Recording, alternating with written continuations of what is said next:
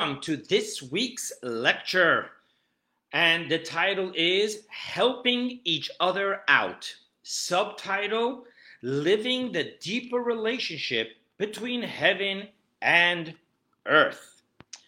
Stephen Covey, we're going to start, of course, with the modern day issue. And so let's go back to Stephen Covey. In his best-selling book, 7 Habits of Highly Effective People, defines the 5th habit as seek first to understand, then to be understood. Now, seeking real understanding affirms the other person and what they have to say. That's what they want. That's what we all want, to be understood, valued, and affirmed. Now, John F. Kennedy, in his inaugural address delivered on January 20 in 1961, he said, "Ask not what your country can do for you. Ask what you can do for your country." That's what we all want, to be part of a greater whole in which what we give is magnified in that which we will receive in turn. Now, there is no true spirituality, I believe, in which one only seeks to understand the other, but not to be equally understood, and in which one seeks only to do, but not to have done for them as well. As a matter of fact, I will suggest that only doing and giving in a relationship without being willing to receive is maybe the worst form of being passive aggressive in a relationship. Now, let me explain. Because love, caring, and commitment is created in the giving and not in the receiving. Thus, by only understanding the other and giving the other without allowing for the other to understand and to give as well is to only allow for our own feelings in a relationship without allowing for nor making any room for the other's feelings to develop. Thus, in a spiritual relationship, it must be a two-way relationship in which each are both giving and receiving help from each other. This lecture is based primarily on a maamor, a mystical teaching the Rebbe delivered on this Shabbat in 1969, exploring the spiritual depth of the verse in Psalms, and I quote, "Steadfast forever, made in truth and uprightness," and to understand the depth of this verse according to the interpretation of the Holy Zohar. Okay, let's jump into the introductions. First introduction. Chaf Cheshvan, the 20th day of the Hebrew calendar month, Cheshvan. While this is not pertinent in understanding the concepts to be discussed here, it will help understand why the Rebbe chose this topic for this Shabbat in 1969. This Shabbat, as in the year in which the Rebbe delivered the maamor in 1969, on the Jewish calendar is the 20th day of the month of Cheshvan, which is the birthday of Rabbi Shalom Dov Ber of Lubavitch, the 5th Rebbe in the dynasty of Lubavitch, born in the year 5621, which on the Gregorian calendar was November 5th, 1860. Thus, the Rebbe based his maamor in 1969 on the maamor that Rabbi Shalom Dov Ber of Lubavitch delivered on his last physical birthday in the year 5680, which in the Gregorian calendar was 1919. Now, that year, the last birthday, physical birthday of Rabbi Shalom Dov Ber of Lubavitch was his 60th birthday. And thus, Rabbi Shalom Dov Ber of Lubavitch based his maamor in 1919 on the verse of the letter Samach, the Hebrew letter Samach, that has the numerical value of 60, in a chapter of Psalms that runs through the entire Aleph Bet. Now, being that the year in which the Rebbe delivered his maamor, 1969, would be Rabbi Shalom Dov Ber of Lubavitch's 110th birthday, therefore the Rebbe connects the concept of his maamor with a verse in Psalms chapter 110 as well. Okay, so now you understand why this topic on this Shabbat, which talks about Avraham. Now, the letter Samach. Let's understand what the letter Samach is. This leads us to our next introduction, which is understanding the physical shape difference of two similar shaped Hebrew letters, the Samach and the final Mem. So there are 5 letters in the alphabet which have final letters, which means that if you write them in the beginning or in middle of a word, it has one shape, but if you write it as the closing letter of the word, it has another shape. Now, both the letter Samach and the letter final Mem are closed circles, completely closed. Only that the Samach has a roundness all the way around, while the final Mem has a more squarish form. In Kabbalah and Hasidus, the primary difference is that the final Mem has a firm, flat bottom, which allows it to hypothetically settle firmly on a spot, while the Samach doesn't, and therefore cannot hypothetically settle firmly on any one spot. So I hope that you'll be able to see this. As always, I will print a link to my notes. You'll be able to type it up. But right there, you have the Hebrew alphabet as it's written in the Torah. On the bottom line, you have the 5 letters, as I said, which have final letter forms. The top circled letter is a Samach. As you can see, it is completely round. The bottom circled letter is the final Mem. As you can see, it is more squarish with a flat bottom. Okay, so what does this mean to us? So on a Kabbalistic level, both letters being completely circular represents the infinite circular encompassing light, rather than the finite linear permeating light. Now, within the infinite circular encompassing light itself, there are 2 categories: the distant encompassing light and the near encompassing light. Now, I want to interrupt myself and just share with you, I'm not going to go through this here, but in my notes, I wrote a footnote, which isn't that much connected with this topic, so I'm not going to discuss it now, but you can read it if you download and print the notes. And I just discussed a teaching in the Talmud that in the 2 tablets, which was engraved through and through, the 2 letters, the circular Samach and the circular final Mem, obviously hung miraculously. Because if you're going to engrave and drill through a stone, through and through a circle, the center piece should fall. It shouldn't have what to connect with. I give an interesting insight of my understanding according to this Kabbalistic teaching that these 2 letters come from the infinite circular light rather than like the other letters which come from the finite linear light. And you can look it up. Let's get back to our topic. Now, so we're talking about within the infinite circular light, there are 2 categories. There's the Mem, final Mem, which is the near encompassing light. And then there is the round Samach, which is the distant encompassing light.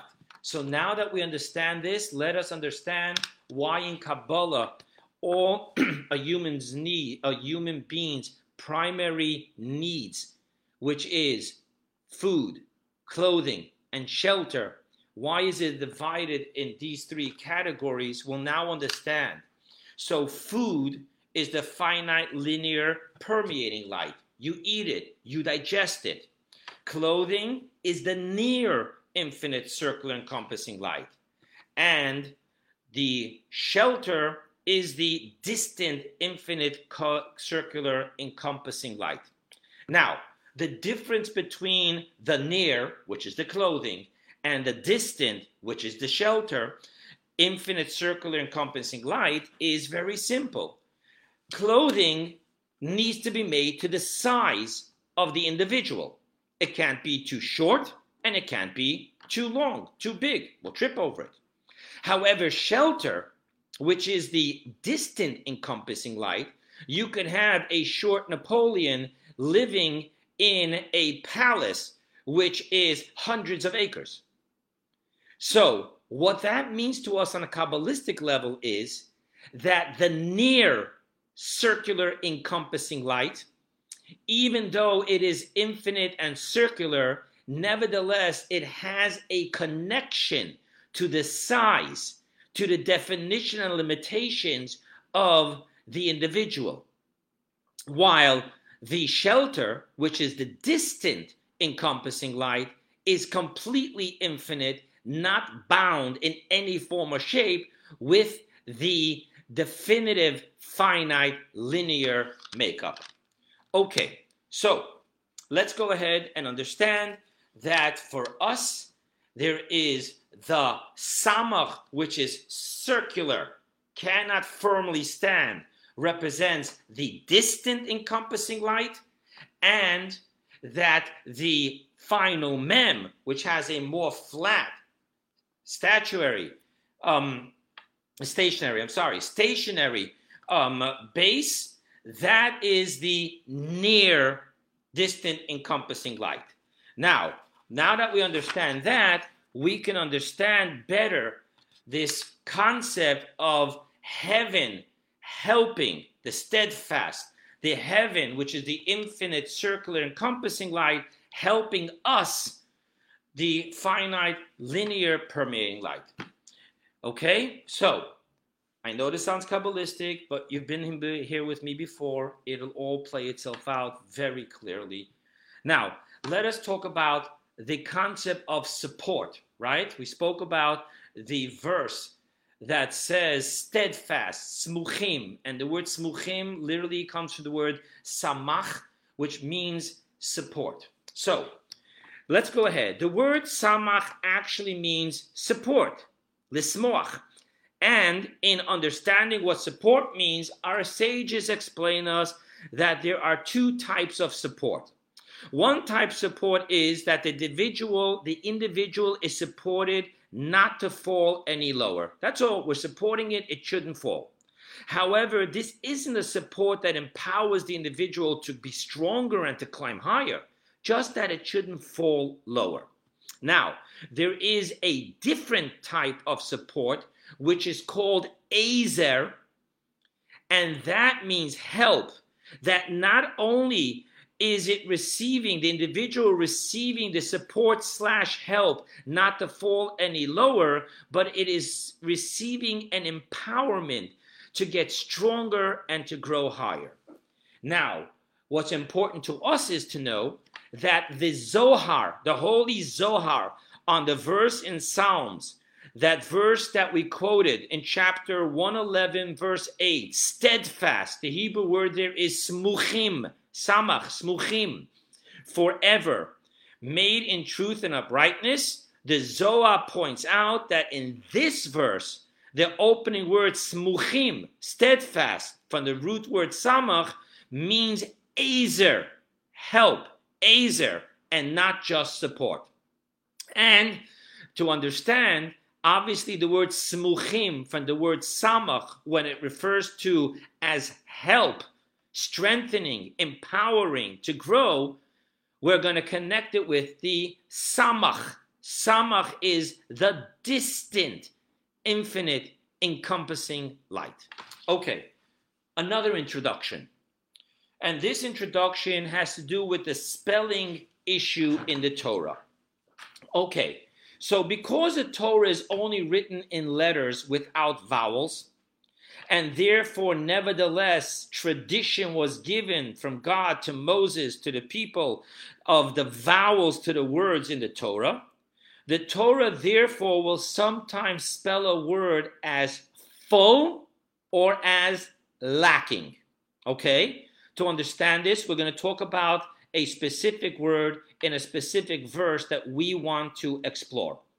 So the word atah, you're familiar with the word atah. It's the second word in a blessing. Baruch atah. Atah means you.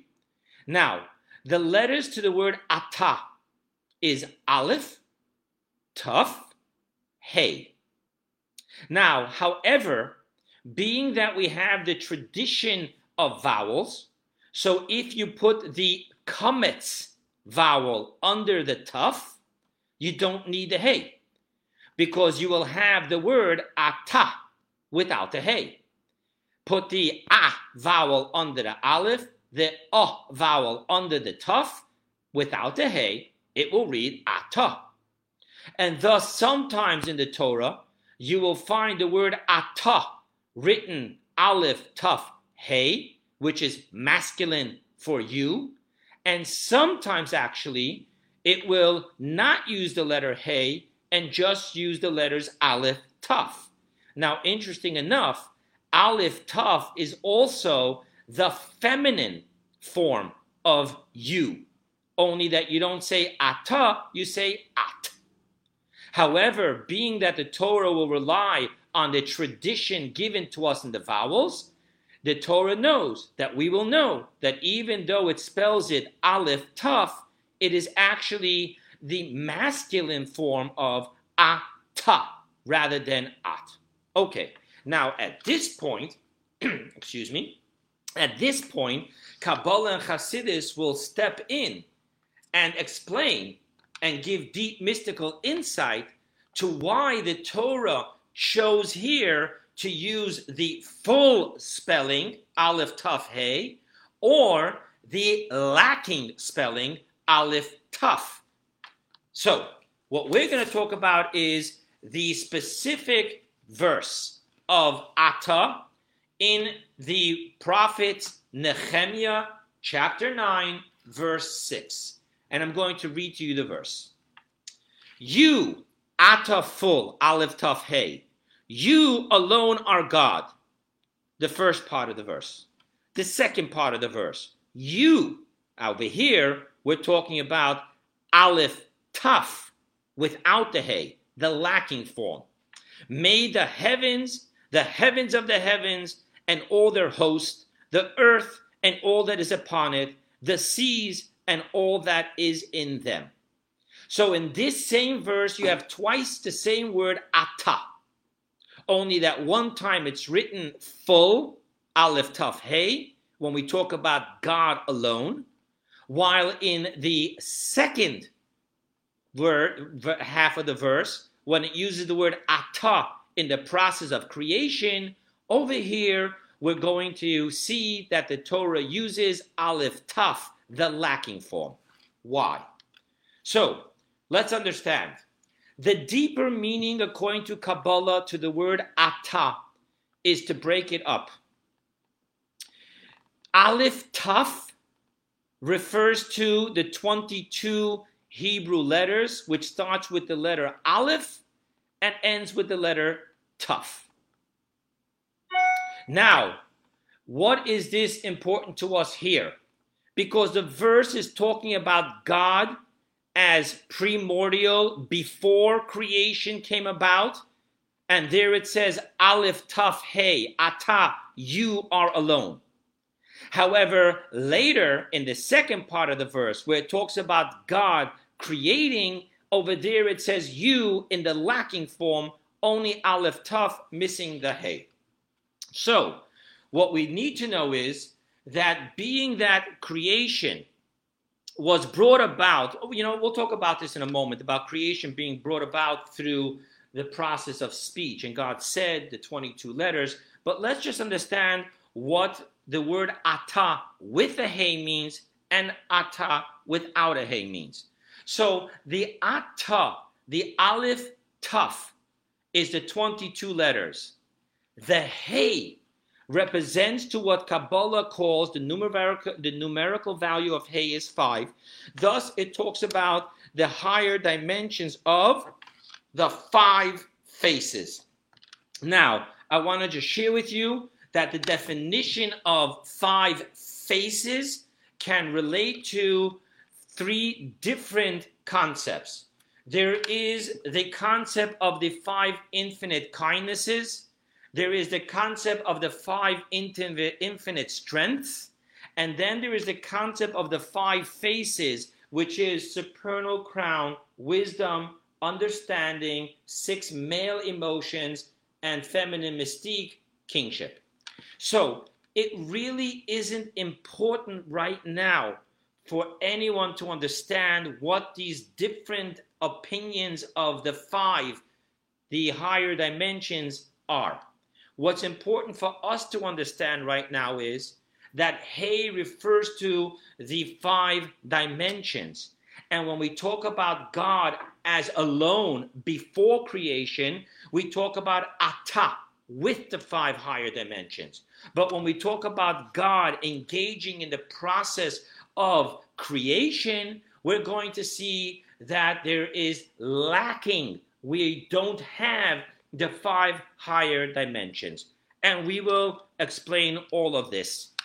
Now, another introduction is, as you remember, I mentioned that the Rebbe, being that he was delivering this maamor in 1969, which would be the physical birth, the 110th birthday of the 5th Lubavitch Rebbe, of Shalom Dober Lubavitch, the Rebbe also introduces a verse from chapter 110. Yes, it would have been the 110th birthday, and therefore 110. I'm sorry. Okay, so let's go ahead and understand what's going on here. In the verse that the Rebbe introduces, he quotes from chapter 110 in Psalms, verse 4, and I quote to you. God swore and will not repent. Repent means not regret, take it back. You are a priest forever because of the speech of Melchizedek. Okay, who is the you? Who is God talking to? You are a priest. So Rabbi Shlomo Yitzchaki, which is the 11th century commentary on the Torah, he lived in France, in old France, he gives us 2 interpretations to this entire chapter.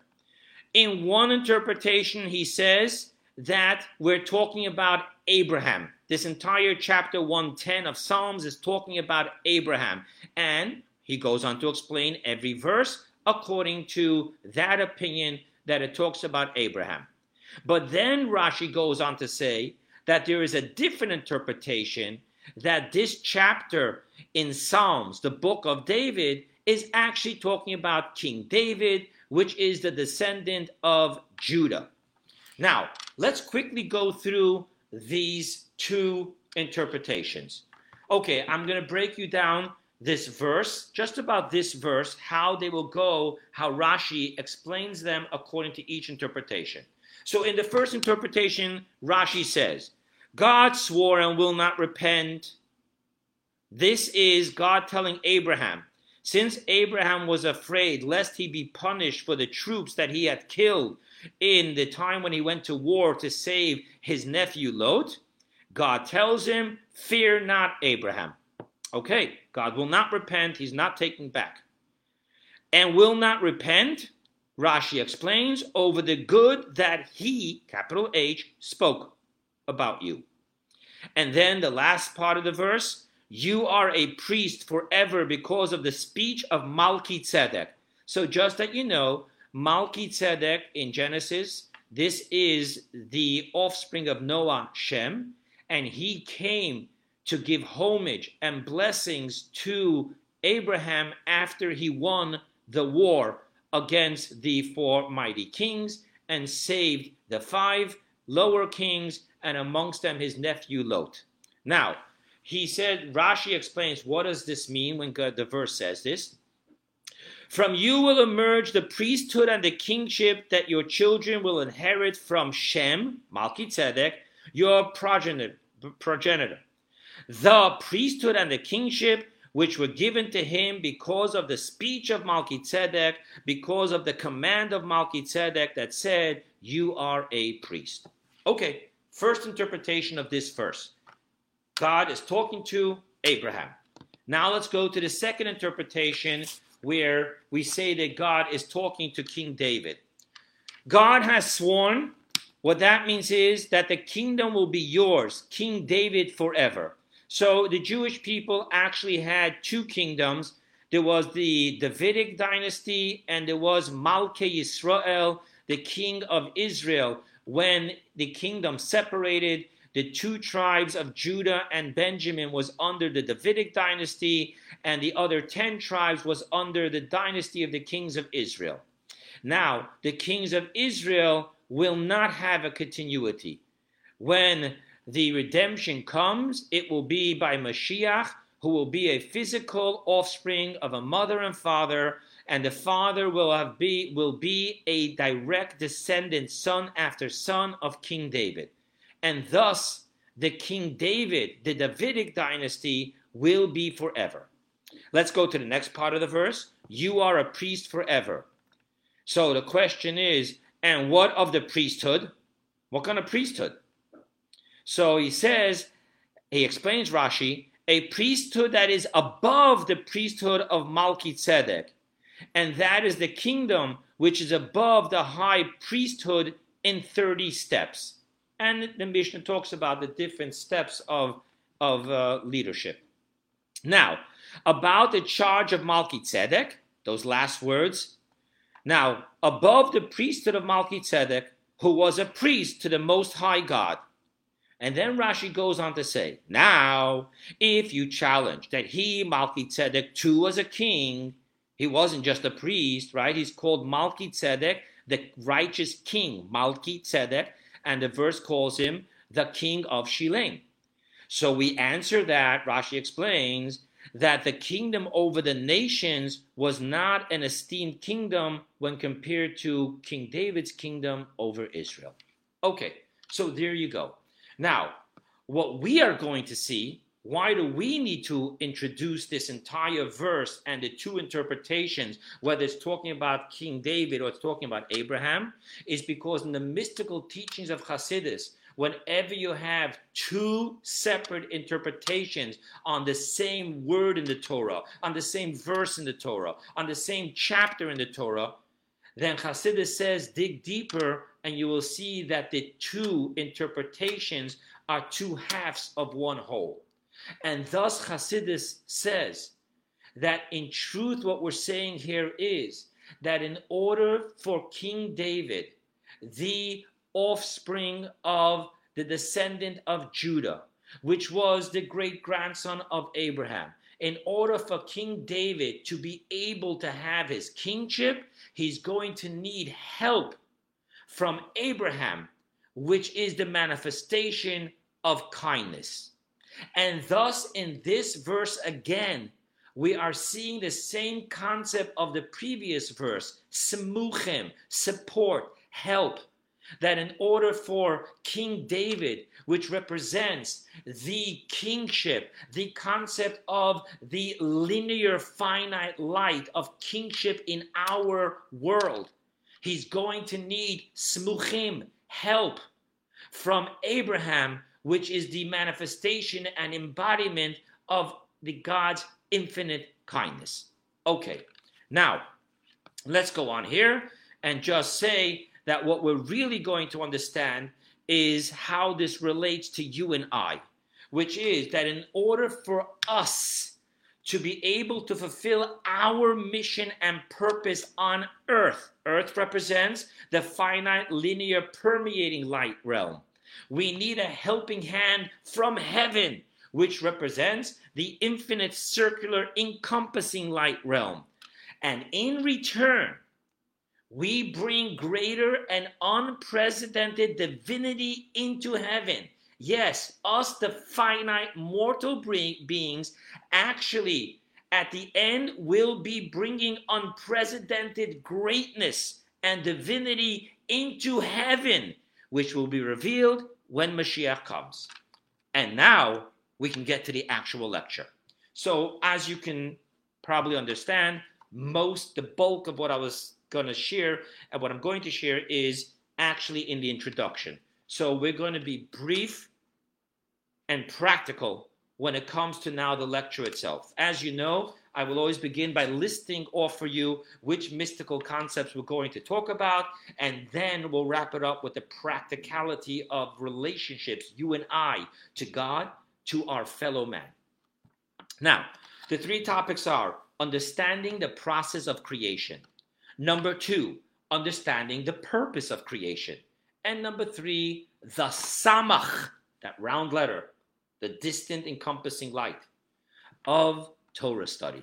Okay, let the amazement of Hasidus begin. So, understanding the process of creation. In order to understand why there is the full letters to Ata in the opening phrase of the verse, when it talks about you alone are God, no creation, no process of creation. And then the lacking letters to the Ata, which is only the Aleph and the Taf, in the second phrase of the verse, which talks about God engaging in the process of creation. We are going to need to understand the Kabbalistic teaching to God's creating the universe through the process called Tzimtzum. Tzimtzum means contraction. Okay, Tzimtzum is a process that God used in order to create a finite world. Okay, so just let's understand briefly, and we're going to talk about it over here. So there's the omnipotent God, his infinite light, and God wants to create a finite world. How do you get finite from infinite? The answer, Tzimtzum. So let's understand this, okay? And what happens is that God wants to create a finite world gifted with its own identity as being a separated identity than just of being part and parcel of God's infinite being. Now, why does God want us to have a separate identity? Because through this, we are gifted with freedom of choice. Now, in order to understand this, we're going to have a brief and precise Tzimtzum 101 course. So, let's do it. In a book called Pirkei de Rabbi Eliezer, chapter 3, part 3, I quote, "Before the world was created, the Holy One, blessed be He, with His name alone existed." Now, the meaning to this teaching, as explained in Kabbalah and Hasidus, is that the name, it says God and His name. The name refers to the infinite light.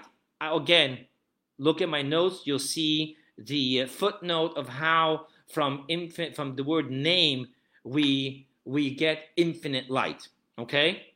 Now, meaning that before creation there existed nothing, and all was filled with God's essence, He, and His infinite light, His name alone, nothing else. Now, keeping it only as Tzimtzum 101 without getting complicated, let's just go through this. The essence of God remains filling everywhere. There is no contraction, God forbid, in the essence of God, because there's nothing outside of the essence of God. And being that the essence is A, not expressive, it's not about revelation, and B, is all inclusive, it can have anything and everything within it.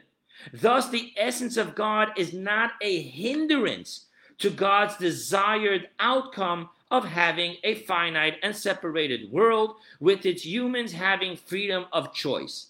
So we don't have to, so to speak, remove, contract, conceal the essence of God. However, the infinite light, its presence, is a hindrance. For in the revelation of the infinite light, A, there can be no identity of finite, for it will be swallowed up within the infinite light as a candlelight in the presence of the sun and the sunlight. And B, in the presence of the infinite light, in which there is the infinite shine and revelation that God is everything and everything is God. What would happen is that all of creation would be absolutely transparent to and united with and identified only as a piece of God, which would not allow for a finite and separated universe with an identity and freedom of choice of its own. Therefore, God chose to first have a tzimtzum, a contraction, in which the infinite light would now reverse its shine to only shine inwards within the essence and not outward, thus allowing for what Kabbalah calls, and I quote to you, makam panui, a place of void. What does that mean? Not a void of God, but meaning a void of the revelation and shine of the infinite light. And now we move on to Tzimtzum 102. Again, short and precise. There is a teaching in Kabbalah and Hasidus that teaches us the concept of, and this is interesting, that which is only infinite is actually finite, for it is finitely infinite, while only that which is both infinite and finite is truly infinite. The minute you say only, the infinite light is only infinite, you just made it finite. It's only that which can have everything, infinite, finite, that is truly infinite. So, therefore, Kabbalah and Hasidus explain to us that in truth, within the infinite light, there exists both the infinite expression light and the finite expression light. Thus, here we're getting more technical and saying that the contraction was actually in the two levels of the expression light of the infinite light. And in this process, the infinite expression was completely reversed to shine inward into the infinite light. However, there was another part of the contraction in which the finite expression light, which in itself being the finite expression light of the infinite light, was still too powerful to give room for separation, egocentric, self-centeredness, freedom of choice. Thus, God contracted that light as well. Only here, God didn't completely reverse the shine. Rather, God put a shield upon the shine, and thus we now have shining into the makam panui, the place of void, what the Kabbalah calls only a kav v'chut, a ray and a thread of light. Now, just to understand that this thread, ray of light, actually, if you want to draw it correctly, you would draw it this way. Where on the top, it's broad and more powerful, and as it evolves downward, it becomes more narrow and weak. And thus, at the end of that finite ray thread of the finite expression light, you now have room to create multiplicity, to create separation, to create darkness, to create the capacity and potential of rebellion, self-centeredness in a physical realm of darkness where evil truly exists. Okay, so now let us understand what the verse actually means. So, when we talk about Ata, you alone are God, not the process of creation, but the way God stands in the, quoting the Pirkei Rebbe, he and his name alone. Over there you had Ata with the Hey. The five faces, the revelation was all there.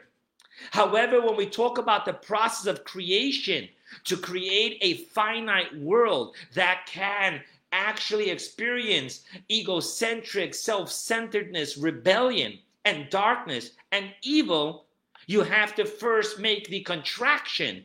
And thus, in that part of the verse, it says, Ata, without the Hey, the lacking. Because here, there was a contraction and a lacking of any revelation of the higher five faces.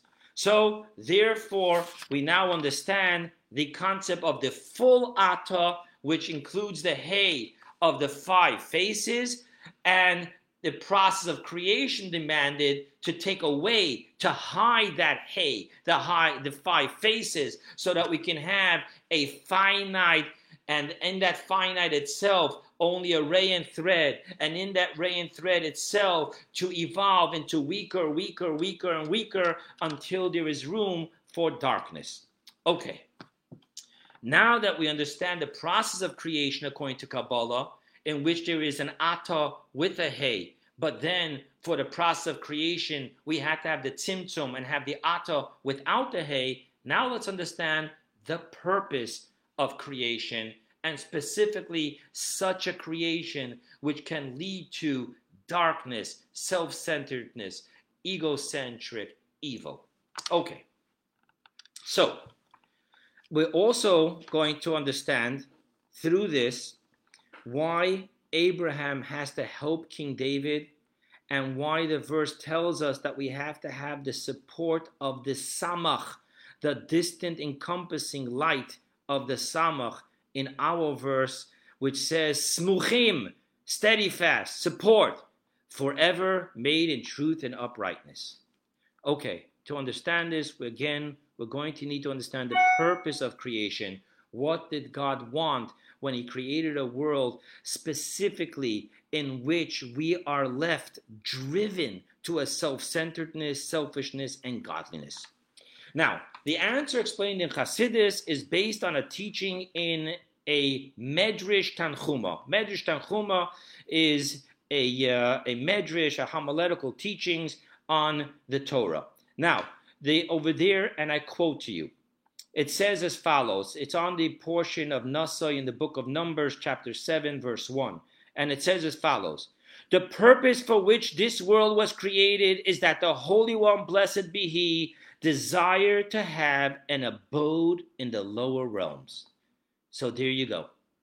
The purpose and mission of life is very simple. To create for God an abode in the lower realms. Okay, now, not in my notes, but simply to understand this. There's a verse in Psalms, which is part of the Hallel, which says, Hashamayim shamayim la Hashem, heaven are the heavens for God, v'ha'aretz natan livnei adam. But the earth was given to mankind. So, at the onset, what we have here is that this world is not the abode of God. And God's presence upon this world, this physical world, was pushed away, starting with the sin of Adam and Eve, continuing on with the sin of Cain against Abel. And therefore God, so to speak, the teaching tells us, we kept on pushing away Ragle Hashchina, the feet of God's presence in our world. And now we're left with a world where we have to create from it with freedom of choice and transform the jungle into a garden, into an abode for God. Okay, so let's see what's going on here.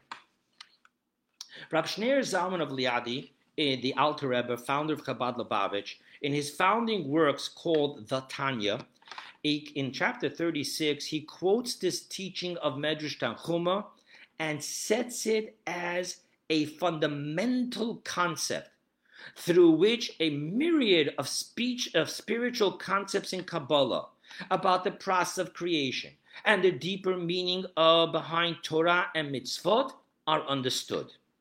This founding concept is expanded upon in the greatest length, width, and depth in the teachings of all the succeeding Rabbeim of Lubavitch. All 7 Rebbes of Lubavitch keep on drilling, explaining, defining, extrapolating, and every detail of this one concept, that God created a world of freedom of choice and separation so that we would transform it, because He desired. God doesn't need anything, but God desired to have this environment become His primary residence. Okay, let us explore now dira betachtonim. Those words mean an abode in the lower worlds. Let's now explore Dira Betachtonim 101. Again, keeping it short and precise. The focus of this teaching is that the abode for God will not only be in the lower world as a statement of geographic location, but also that this physical abode will be, and I'm going to borrow from Abraham Lincoln, of the people, by the people, for the people. Meaning that God did not desire to have the tzimtzum process through which God hides his revelation in order to create separation, identity, and freedom of choice, to then just have a hostile spiritual takeover from heaven onto earth, in which spirituality and revelation will impose itself upon the physical, overriding and denying the finite form, perception, and psyche of the darkness of the physical. That is not what God wants. So in summary, the entire purpose of tzimtzum, removing the hey from the ata, you alone are God, in order to have the contraction, the ata, you lacking form, made the heavens, etc., in creating the world, is that we should then specifically, we of the people, by the people, for the people, go on to bring the hay into our world, and through this make our world the ultimate abode for God, drawing the infinite circular encompassing light, and as we'll soon see, even the essence of God into our world, into the realm of practical and physical revelation. And that's what the Messianic era is all about. Now, however, to do this, we must first have the help from heaven, the samach, distant, encompassing light revelation, in order to empower us finite mortal beings to be able to draw the great five faces, the heart, the hay, and the essence of God into our world through Torah study and mitzvot observance. We need to be empowered. We are physical, finite, mortal beings. How can we influence and draw infinite, and not only infinite, but even the five higher faces, and even higher than that, the essence of God? How can I have any impact in drawing them into the world? Yes, I study Torah. Yes, I do mitzvot. But my Torah study is finite, and physical and human and egocentric, and my doing mitzvahs aren't all that selfless. Thus, we first need a helping hand, and that helping hand is the samach, the distant encompassing light, which can tolerate everything, for it is truly infinite, and thus it can also empower me, you, finite, moral, egocentric, driven people to be able to connect with the infinite light, and even higher than that, the essence. Now, because through the physical study of Torah and the physical observance of mitzvot, we create the rebound light. What does rebound light mean? What it means is that normally in Kabbalah, light will always come from above to below. However, when the sunlight hits the earth, for example, it rebounds, which, by the way, is the physical reason why the lowest hemisphere, the lowest atmosphere is actually warmer than when you go up to the middle atmosphere. Why? The middle atmosphere is closer to the sun. What's the logic that this world down here, the lowest atmosphere, should be warmer? And the answer is, scientifically, it's because the sunlight hits the ground and rebounds. Thus we get a double whammy, a double empowerment of sunlight. On a spiritual level, when we talk about the rebound light, we're talking about from below to above. We're talking about the light created through our Torah study and we're talking about divinity light, spiritual light, through Torah study and mitzvot observance. Now, the power of the rebound light, being that it reaches into the depth of the will of God and the pleasure of God within the essence of God, it is far greater than the direct light of the infinite light, which comes from above to below. And therefore, it is through our working down here that we introduce and evoke the revelation of the essence of God, something which even the direct infinite light doesn't have. And thus, in this part, it is us helping heaven. Heaven is only its experience of the infinite light. Down here, where we have the physical Torah and the physical mitzvot, the rebound light, which reaches into and fulfills the will of God, the pleasure of God, within the essence of God, we connect to that which even the infinite light doesn't have. And thus, by the infinite light helping us to do this, in return, it receives help from us in unprecedented revelation of the essence.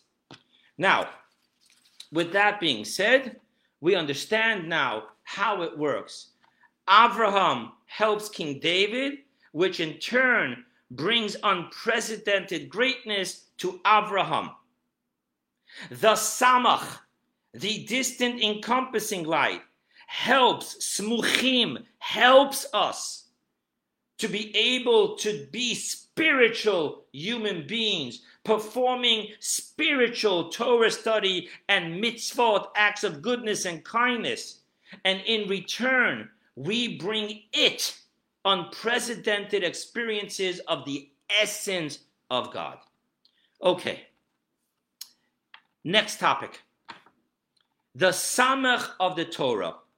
So you will recall that I shared with you that God's desire to have an abode in the lower realm isn't just a geographical spot, but rather it is a form. God wants the abode not to be coming from above to below, but everything should be, as I quoted from Abraham Lincoln, of the people, by the people, for the people. Thus, even, this is an amazing step here in this process, even the help from above needs to be evoked by us below. So that even the help of the above is part and parcel of God's desire and pleasure of having it of the people, by the people, for the people. How do we do that? How do we evoke on our own the help of heaven, the help of the Samach, the distant encompassing light? And the answer is that God gave us the Torah. And in the Torah, there is a part, a category of the Torah, which is the Samach light of the Torah. And that is what we call the hidden Torah. So in the Torah, we have what we call the tree of knowledge and the tree of life. We have what we call the soul and the body. We have the regular, the linear light and the Samach circular light, the revealed Torah and the hidden Torah. Now, when we talk about the Talmudic study, the process of defining every exact physical detail of the parameters of a commandment, that is the body of the Torah. That is the revealed Torah. That is the linear light of the Torah. I don't know why I'm getting stuck here. However, when we talk about the Hasidus teaching, we talk about the mystical. That is called the soul of Torah, the tree of life. That is called the Samach of Torah. Thus, by us studying the Samach of Torah, not just the Talmudic understanding, but the mystical hidden soul of Torah, That empowers us. It connects us to the Samach revelation. It brings us to higher intellect, higher life, higher consciousness, in which it truly opens our eyes to see in our day-to-day practical life that everything is God and God is everything. Thus, by studying the Chassidus of Torah, we are evoking the Samach, distant, infinite, circular, encompassing light to empower us to then transform this world into an abode for God. And the ultimate abode is not the abode for any revelations of his light, but for he himself. And thus when Mashiach comes, the verse in the prophet tells us, and our eyes will see our teacher, meaning the essence of God. So in closing, as in light of all of the above, we can see that creation is all about a two-way communication between God and us, heaven and earth, in which we are given the opportunity to be both the giver and the receiver, the helper and the helped. And this dialogue of communication in a relationship is what defines our genetics and purpose. It's got to be a dialogue, not a monologue of a relationship.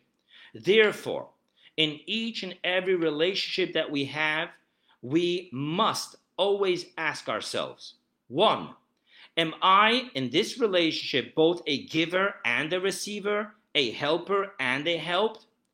2, do I allow for the other in this relationship to be both a giver and a receiver, a helper and a helped? Have a wonderful day, and may you experience only beautiful relationships with God, with your inner child, with your spouse, with your children, with your greater family, and with everyone and everything around you.